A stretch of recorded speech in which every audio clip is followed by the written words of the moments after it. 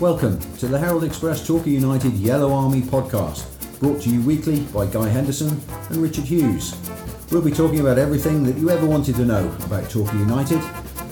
You can find us in the Torquay United channel on the Devon Live website, or you can subscribe to us on iTunes.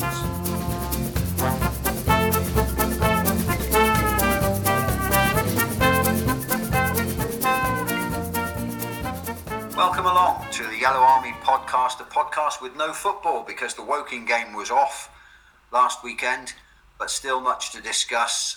We've got big games coming up Saturday and Tuesday. It'll be interesting to see who we have back from injury, Richard, won't it? Yes, it will. Yeah, Gary is keeping his lips very well sealed about injuries, apart from the ones that are longer term. The short-term injuries are a mystery, aren't they, at the moment? And he's explained why that is, and we're quite happy about that. He doesn't want people to know when they're making plans to play us who they'll be playing against. Good thinking too. We'll come to that in a little while. We've given the gaffer the week off this week, haven't we? He hasn't got to do podcast duty this week because we have another interviewee lined up. Yeah, I did give him a couple of rings on Tuesday morning. Monday morning, I think. I can't remember. And he didn't answer the phone, which I was very disappointed with. But obviously he was doing something a bit more important than talking to me. And then I thought, it'd be quite nice to speak to Asa, so I got Gary's permission to ring Asa, and we had a good chat. And I've used that stuff in the paper this week and on Devon Live, and you can hear it for yourselves. You can hear the full version in a moment. Asa Hall, of course, our skipper, talking about the team, talking about the season, and also talking interestingly about his own thoughts ahead after his playing career, how he might end up in management. Let's have a listen to what Asa has to say, and then we'll come back to you afterwards. First of all, disappointing, wasn't it, on Saturday not to have a game? Yeah, it was disappointing. Obviously, we prepped the whole week, and after the draw on the Tuesday night, everyone wanted to put it right with a win at the weekend, which is always the aim. So yeah, it was disappointing, but we'll take the positives and take the rest, and we go refreshed into the weekend now. Absolutely. How's the mood in the camp? Obviously, you were completely flying before Christmas, and it's not been quite as good since then. But obviously, still top and everything. So, how is the mood? Yeah, the mood's good. Very positive. The lads have full belief in everything that we're doing, and a few results. We're not going to win every game, and I think we have to be realistic about that. But I think we're still creating a lot of chances. We're playing good football, and maybe we're having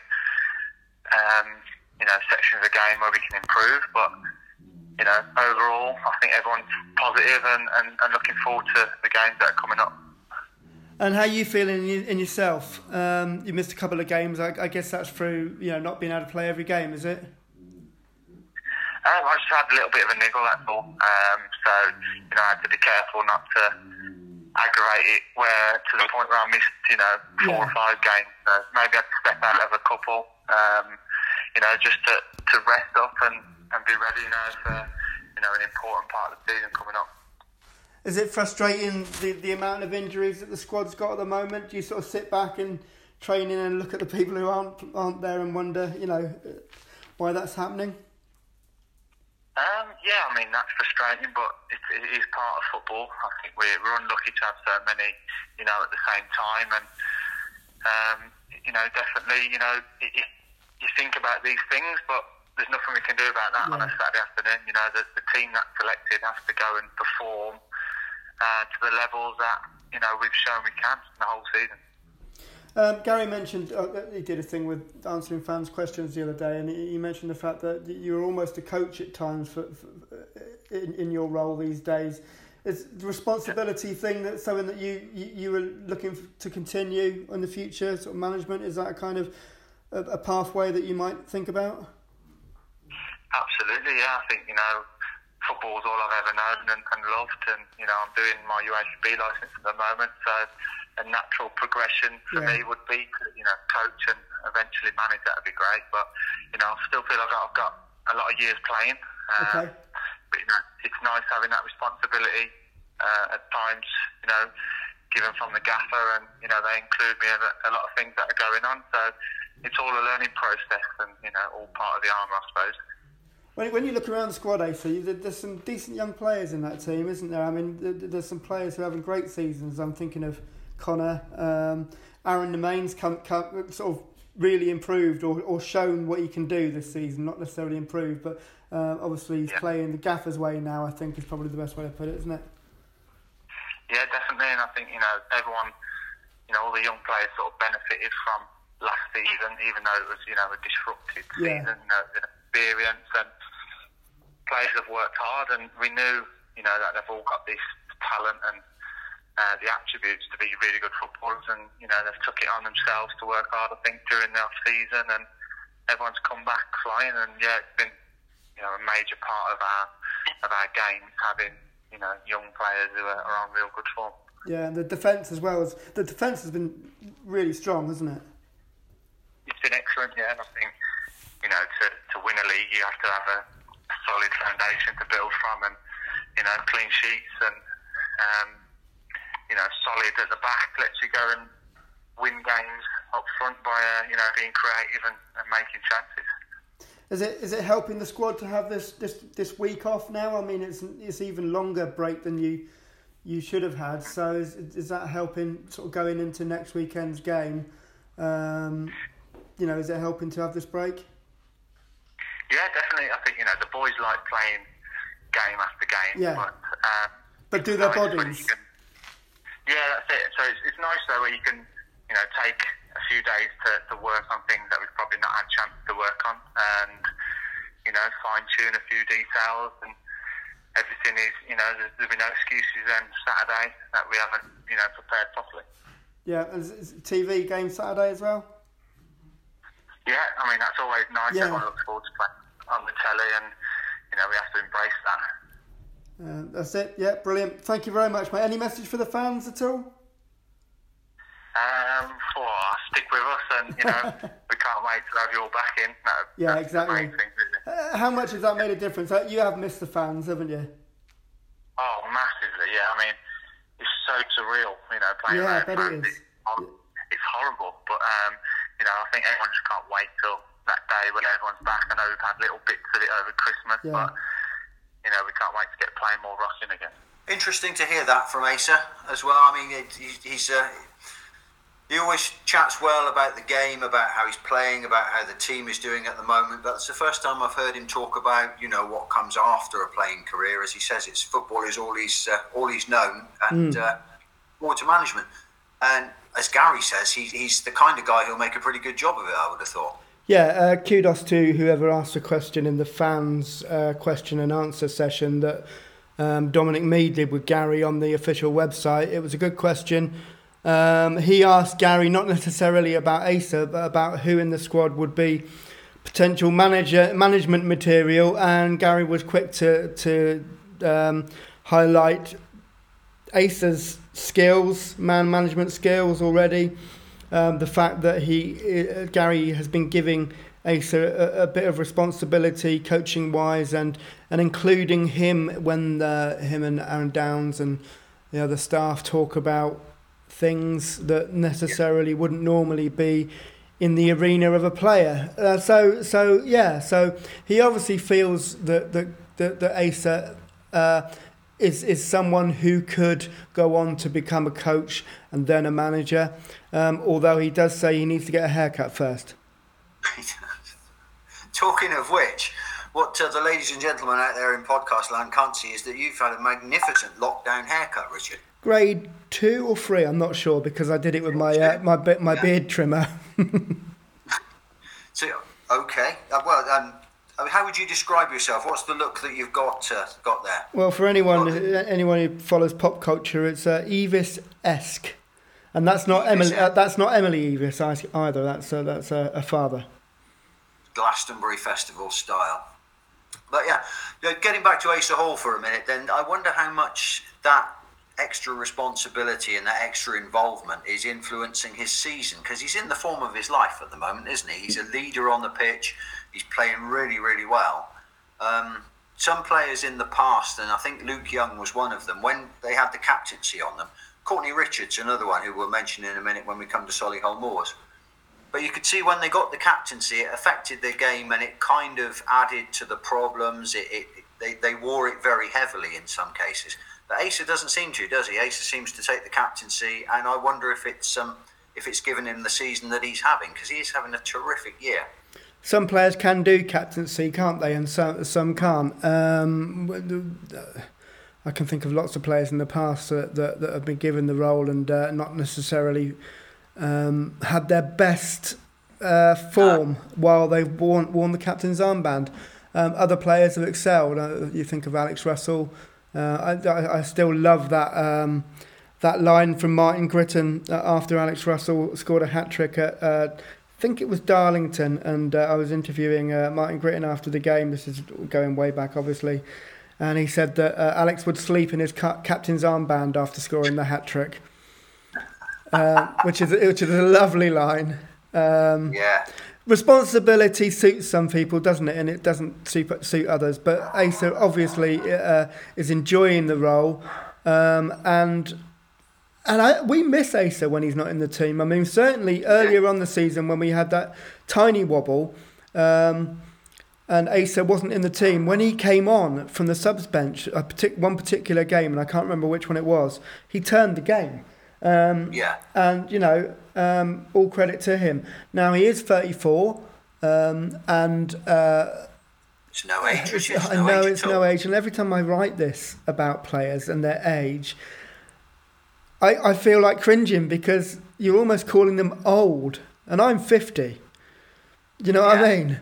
But, the bodies of footballers take a bashing over a short period of time. Rugby players as well, obviously. But there aren't many sports that maybe are quite, boxing maybe, but are quite as intensive day in, day out training and really testing the body. And by 34, you're going to be starting to feel the aches and pains. Now, Asa obviously has missed a few games in the last month or so, and that's literally because he's going to struggle to play 2 games in a week and then play a third game. Do you know what I mean? It's not necessarily that he has injuries that are going to keep him out for any long time or long spell. It's the fact that if he picks up a little injury, you don't want it to be worsened by overplaying a 30-year-old player. So expect him to dip out of the team occasionally when there's long runs of games, but I'm sure he's going to be fresh and ready for Saturday. I'm ready to be proved wrong. He probably won't even be in the squad now. He's probably picked up someone in training, but I hope not. It comes to something when you're describing somebody as a journeyman midfielder and they're only just over half your age, isn't it? But it makes you feel old, Guy, doesn't it? Does indeed. But yeah, I mean, you would put him pretty much the first name on your team sheet at the moment, I would have thought, as long as he's fit. So yeah, I don't see any reason why he's not going to be playing again on Saturday. Big game coming up as well, isn't it? Yes, it is. With the game on last Saturday, called off on the Friday, by the way, frozen pitch on the Friday. Now, I'm not going to criticise the decision because I'm presuming Torquay didn't travel as well, which is a good thing because there were a lot of hassle and a lot of expense for nothing. But a frozen pitch on the Friday calls a game off on Saturday. It's a new one on me, but hey ho. I mean, if there was ever a week to have a game called off, though, I mean, Torquay would have been reasonably grateful to lose that one. Yeah. For reasons that we'll do in a moment. Because there are a lot of players on the treatment table. There are a lot of players short-term injured. The extra week might have given us a bit of grace to get some of them back into the side. So I imagine there was, if not a feeling of relief, a feeling that it certainly could have been worse when the game was called off last week. And it came before a week where we didn't have a game scheduled anyway, which is kind of unusual for this particular moment in time in the National League because of the scramble to get games over the line. Or get the season over the line. And so, it will be 10 days by the time that they play on Saturday from their last game. And that's a long time for players who had niggly injuries. And we're expecting that most of the injuries that kept the squad to almost a minimum in the last game against Wealdstone were niggly injuries, and we'll see what Gary can put together for a squad on Saturday. We know obviously about the long-term injuries, and Gary is happy to talk about those. He's happy to talk about Andrew Nelson, long-term knee injury, had to basically found a little bit of bone floating about there in the knee injury after they'd thought they'd sorted it. So he's whether we ever see Andrew Nelson play for Torquay is questionable, but let's hope that he can make a few appearances before the end of the season. So there was a bit of a false alarm on social media the other day with Andrew Nelson, because he put up a post which said, "Look who's back," with a picture of himself there, and Torquay United fans immediately thought, thank heavens for that, he's back in, he's going to be back sooner than we thought. But what he meant was that he's back on Instagram. Okay. In these social media days, that's a big thing. So he's back, but he's back on Instagram. He's not quite back in the side yet. Although, having said that, you wouldn't be surprised if he turned up in the side on Saturday. No, the dark arts of management. We'll look at the team sheet on Saturday and find that Andrew Nelson, Danny Wright and Liam Davis are all in the team, won't we? But the other two, Liam Davis and Danny Wright, both got problems as well which have needed surgery. So they're all away. But the rest of them are being kept. What their injuries, the state of their injuries and what their injuries are, it's being kept quiet because Gary doesn't want the opponents to know. I completely get that. But I mean, we'll have Conor Lemonhay-Evans back from suspension. Yes. I think it's a reasonable assumption that he'll be back in the starting 11. Well, unless he's picked up an injury, he's in the starting lineup. There's no doubt about that. There's Winter, Warren, Nemain, Coverland, Moxie, Little, all there or thereabouts, I imagine. Yeah, I think Little and Moxie were the surprise too for the Wealdstone game that weren't in the team. I don't know how bad their injuries are, but I don't think they're terribly awful, and I wouldn't be surprised if 10 days has given them time to get back into shape. We know that Ben Winter has been on the verge of returning for some time, probably a couple of weeks. And I think Gary has thought 1 minute, yeah, he's ready, and then taken a look at him in training and thought, no, not quite yet. So he may have taken a step forward in those 10 days. I think Gary Warren was probably on the verge of a return as well, and he is probably another player. So there could be 4 back. Now, I'm putting it out there without any kind of hard and fast knowledge of their injuries or whatever. But that, the others are a bit further away, I think, and let's not forget Matt Buse, who's still on loan at Chippenham, so that's why he wasn't involved. Even though Chippenham Town don't really know if their season's going to continue, he's still on loan there. So, I mean, let's play devil's advocate for a moment then. We are wobbling, aren't we? Torquay are having a wobble. The start of 2021 hasn't gone particularly well for Torquay so far. Some draws, a couple of defeats, only 1 win so far in 2021, and the lead is now down to 7 points. Yeah. Which means that Sutton and Notts County have still got to win their games in hand, but if they do win their games in hand, they'll overhaul us. So we've kind of... All right, let's be complete devil's advocate here. Richard, has the bubble burst? No. I don't think. You look at January's results, a 2-1 defeat at Yeovil. Well, that was a poor game. That was a poor result, and let's put that to one side. FA Trophy, 4-0 win at Boreham Wood. 0-0 versus Notts County could be a massive point at the end of the season. 0-0 versus Sutton United could be a massive point at the end of the season. 2-0 versus Barnet. That's a win. That's 3 points. And then the disappointing a 2-1 defeat at home against Altrincham. Yeah, okay.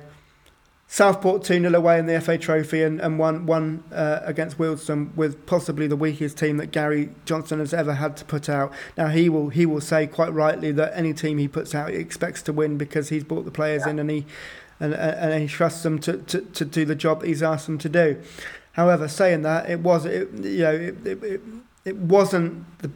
the strongest team that he could put out by any means. I mean, you look at the bench; they were all teenagers, apart from the goalkeeper, and they got themselves back in at the end with a late goal. Now, you can argue that they on another day, and I think we talked about this last week. On another day, had the ball that hit the post crept inside the post, had another chance gone in, it could have been 3-1. So I don't think the bubble's burst. What everyone is worried about, and I don't blame them, is the fact that we were so far ahead, 12 points at one point, with games in hand. With the teams with games in hand couldn't even catch us if they won all their games. Now that's not the case. It's swapped slightly. 7 points in it. Let me just have a look at the table. I've got this up on my screen live. There we go. So we got 22 points. Sorry, we got 44 points from 22 games. Sutton in second, 37 from 19 games. And Notts County in third, 19 games, 36 points. So Sutton are 7 points behind us, 3 games in hand. Well, the maths say that if we win all of our remaining games, and they win all of their remaining games, and that's all of them, then they'll be ahead of us, and so will Notts County. But I think Gary said something quite wise a couple of weeks ago, maybe even a month ago, that this all only happens if we're saying that Sutton and Notts County aren't going to have blips of their own, that they're going to win every game they play. They're going to win all three in air quotes games in hand. They might win all 3 games in hand, but they might lose another 3 games in March or April. And anybody would take, at this stage of the season, a 7-point lead. Yeah. I think the people who are suggesting that, things are... I can't believe I said the bubble's burst, but you know what I mean. I mean, people who are thinking there's a bit of a wobble going on here. If you could take a 7-point lead at this stage of the season and be perfectly happy with it, I think Torquay are in a pretty good position and will only get stronger when these injured players start to come back into the team. I'm not worried. I share your feelings there. I'm not worried. Take Danny Wright out of the equation and put him back in the team, and I think we would have won those 2 0-0s against the 2 teams that are our biggest rivals. Losing Danny Wright has been a massive blow. Oddly, I didn't think signing a 35-year-old, now 36-year-old player in the summer was a move that would be such a good one. But then Danny Wright has played for Gary before, and he knew exactly what he was getting, and what a player he turned out to be. And we don't only miss his goals, we miss his experience up front, his movement, his physical ability, his reading of the game, his, everything. If anyone is suggesting that we can go out there and sign another Danny Wright because we've just lost one for the foreseeable future, then you show me where there is another Danny Wright. Yeah, I think this is where Billy Waters will very much come into his own. Bear in mind, he scored in the last couple of games. He pops up in those... I think we talked about this last week. He pops up in those unexpected positions that only strikers, the dark arts of being a striker, where the ball's going to end up. And he is, as Gary says, he's the fox in the box, isn't he? I think there's goals to come from him. I think there are more goals to come from Josh Umerer. Yeah. I mean, I was talking to a chap called Tom Scargill up at Halifax. Always rings me before we play Halifax to get a bit of a rundown on what's happening at Torquay. And I found myself very, very positive about Torquay. I'm talking us up. I'm thinking, this team, even with the injuries, has got an awful lot to offer. And I think there's more to come from Josh Umerah, and I think there's a lot more to come from Billy Waters. Yeah, absolutely. Billy Waters is a completely different player from Danny Wright. Obviously, Billy Waters is a goal poacher. He did score from just inside the box, or was it just around the box on Saturday? But last Tuesday. But most of his goals will come from 6 yards out, won't they? Because that's the kind of player he is. Absolutely. So he's not the solution, but he is going to score goals. Yeah. Josh Umerah, if he can step up, he is the physical presence that Danny Wright was. He can be that physical presence. He's still quite young, and he's not the player that Wright is, and he doesn't have the experience. But let's give him some credit. He's trying his hardest. He's working his socks off, and if he can just add a bit to his game, improve that. I don't know, 10% that Gary talked of the other day, then I think he could go some way to helping out, helping fill the gap replaced by Wright.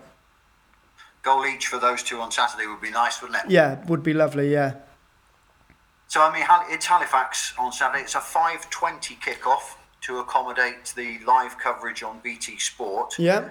Which means we think that the Torquay United streaming is not available as normal, but it is on BT Sport, for which you can purchase a short-term pass. Yeah, anyone worrying that they haven't got BT Sport, therefore they can't see it, you can buy a day pass. I read somewhere the other day, which I think is only about £10 anyway. So it's just the same as paying for your stream. And you don't have to buy it for the telly. You can buy it for the telly, but that's even me. I might struggle to do that. You can buy it for your laptop. Just go to BT Sport, and I'm sure there is an option there to buy a day pass for Saturday, and then you can watch the game and probably watch a couple of other games as well. I'm not sure what they've got scheduled for Saturday, but. Yeah, and they always put on a good show. I'm sure we'll be seeing Mr. Chris Hargreaves. I was going to say Chris will be back. Yeah, I'm sure he'll be part of it. Yeah. They do use Chris as a summariser, so I'm sure we'll see Chris. And it should be a good evening. It's nice to get the exposure of live TV, isn't it? It's not, it just raises your status a little bit when you're on the TV. Certainly, if you can put in a good performance. Up at Hartlepool, when we won 5-0, that was live on the box, wasn't it? Yeah. Now, historically, we haven't had a great run of TV games, have we? We've always floundered a bit when the cameras have been on. Let's hope Hartlepool's the brilliant performance against Hartlepool kind of put that to bed for once and for all. So, what do we know about Halifax? They're 14th. In the league at the moment. Their last 6 games, they've won 2, lost 2, drawn 2 in their last 6 games. So they're kind of classic middle of the table kind of form. Yeah. At the moment, we've played them a lot. Played them 68 times since 1960. We've won 32. They've won 22. So we've got them a little bit. Yeah. Are they the same team though? No, they're not, are they? No. It's FC Halifax Town. I mean, they are essentially the same team, but they did go bust and had to reform, and that's where the FC came from. Yeah. But no, I mean, they are a team that we would recognise as one of those teams that has been in our sphere for time and immemorial, haven't they? Halifax. Yeah. And there was probably the most memorable football report I've ever read in the Herald Express was written by our former colleague Dave Thomas of an away game up at Halifax in a thunderstorm. Right. He wrote about the lightning flashing and the thunder rumbling over the Shea Stadium up at Halifax, the old stadium that used to have the shale stock car track around the outside of it. Yeah, I did go there to the old, when it was still like the old stadium. It was a bit rough and ready, wasn't it? Yeah, it was. But one of the best football reports I've ever read, that was. Played for both. Alan Little played for Torquay, played for both, and managed Halifax for a while. Mm-hmm. Not very many players we've got in common with them. No, I was going to say I can't think of any. No. Matt Hockley, of course, scored a fantastic goal from the edge of the box into the top corner. A top bin from Matt Hockley when we beat him 3-1 at Plainmoor in 2008. Whenever you mention Matt Hockley, your number one greatest ever player guy, really, I should put that kind of like dreamy kind of sound effect in there over just before your voice, is sort of you're gazing off into the distance, dreaming of Matt. Or some doom-laden piano chords, maybe, or something like that. But yeah, so that's Halifax on Saturday, and then we move on to what's going to be a really tricky game next Tuesday. Solihull Moors beat Aldershot. They beat Aldershot 3-1 in the week, and somebody at Aldershot said they were the best team they'd seen all season. Do you know what? Whenever a manager says that, I think, what are you talking about?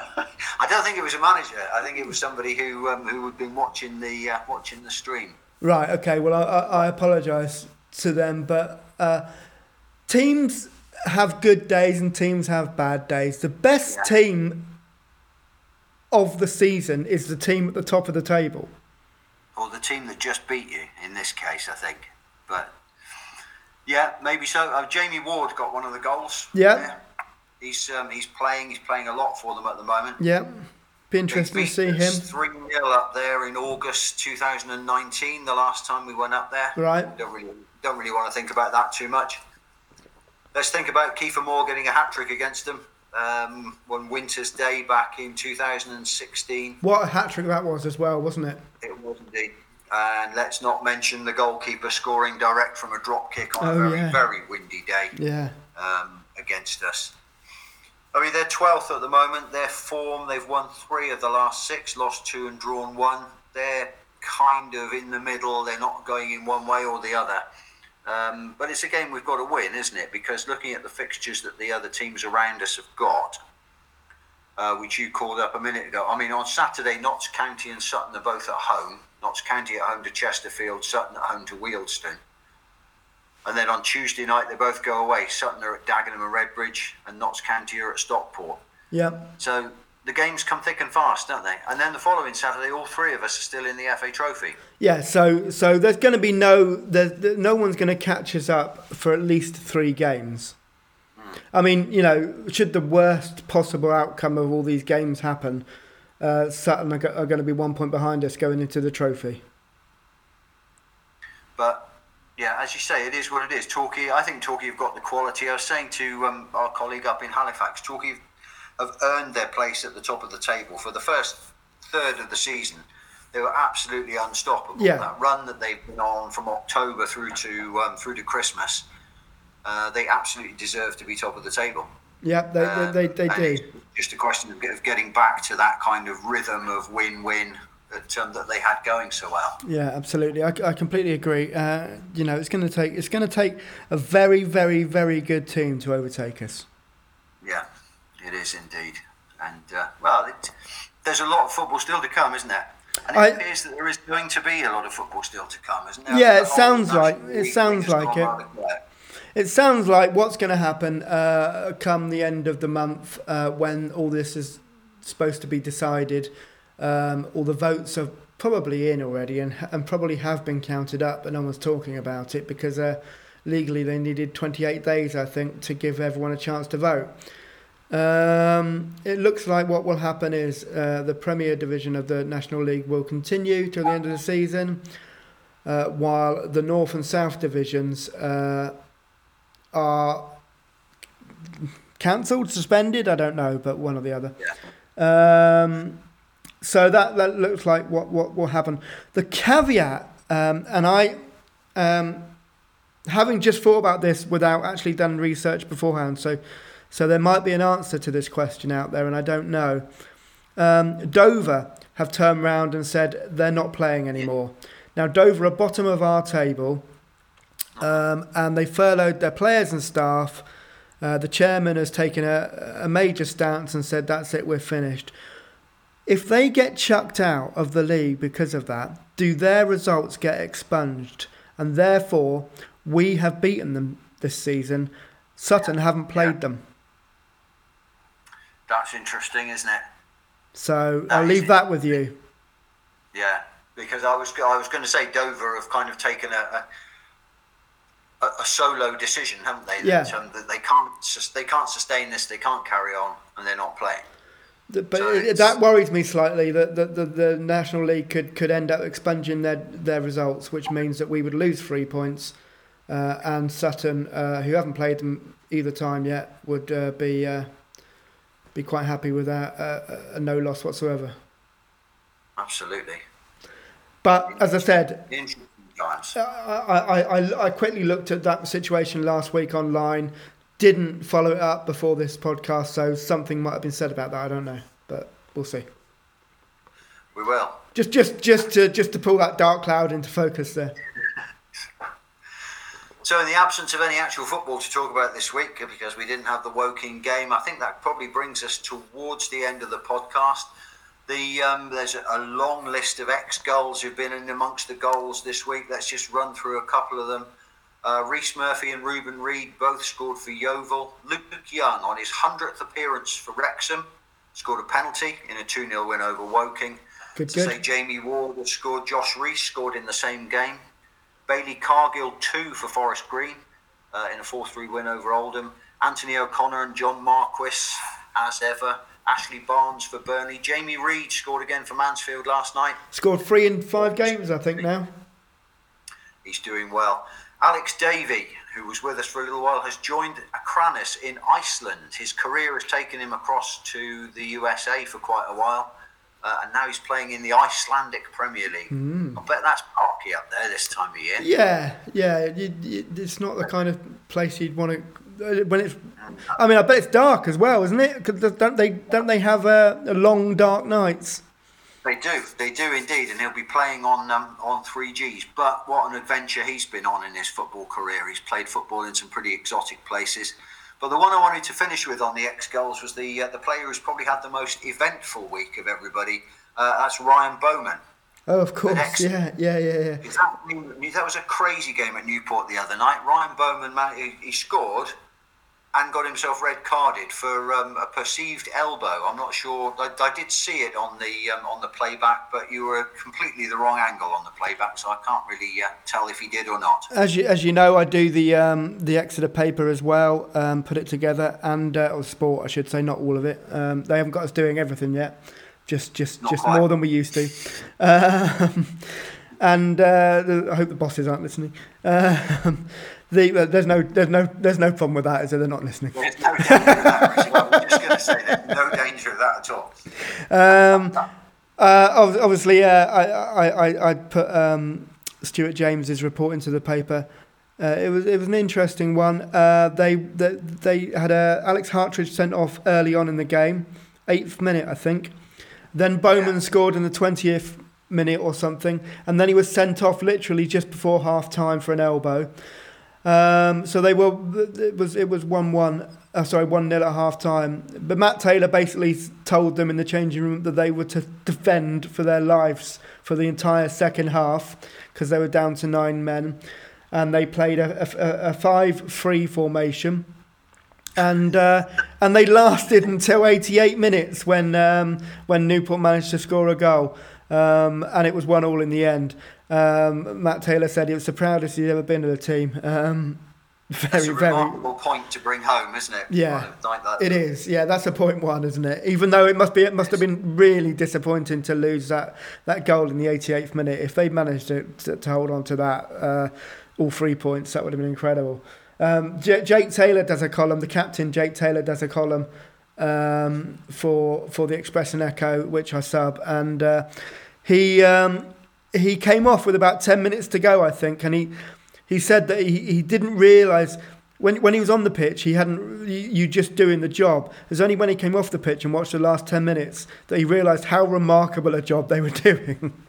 Yeah, they did. The keeper made a couple of absolutely fantastic saves. From talking of Icelanders. Yeah, absolutely brilliant. But of course, Ryan Bowman will be missing for 3 games, and it was straight red, wasn't it? I think so. They'll have to do with it.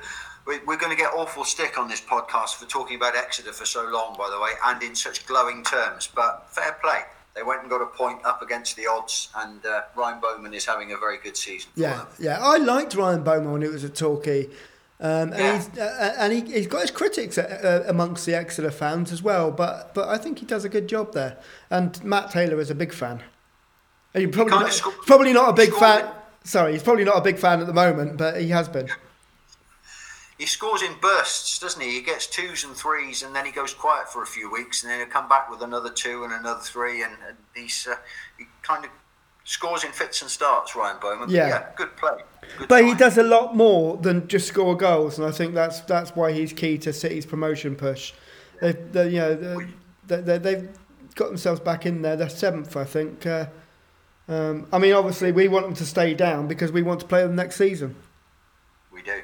Very different player, but he gives them the kind of thing that Danny Wright gives us, doesn't he? He gives the goals, but also the movement and bringing other people into the game. Yeah, I will say also that the connections keep coming because his replacement while he's out suspended could be Alex Fisher, who is obviously still at Exeter, and their leading goal scorer this season. I've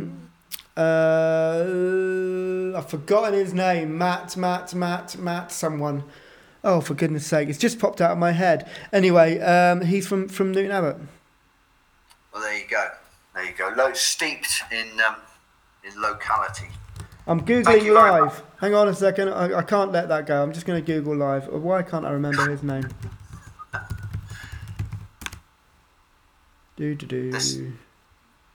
Matt J. Of course it is. Matt J. There we go. Thank you very much for listening. This has been the Yellow Army podcast, delivered as ever at a distance, over a screen, over a video conference, which is why we occasionally talk over one another and why I can't hear sometimes when you're talking and you can't hear why I'm talking. People just have to put up with us until such time as we can get back together and podcast properly. People have been putting up with us for a long time, Guy. They're not going to worry about that now. They have. It'll be nice to come and sit in your garden and podcast 2 meters apart in the open area. Yeah, hopefully that won't be too far away. I mean, it is that's almost one of the first steps, isn't it? People are allowed to socialise outdoors in small groups. So, of course, this time won't be quite as nice because when we moved to my garden to do the podcast last year, it was a bit warmer. Although it's been lovely this morning. Yeah, it would. Thanks for joining us. We'll see you sat in front of TVs for the Halifax game on Saturday. And in the meantime, as ever, come on, you Yellows.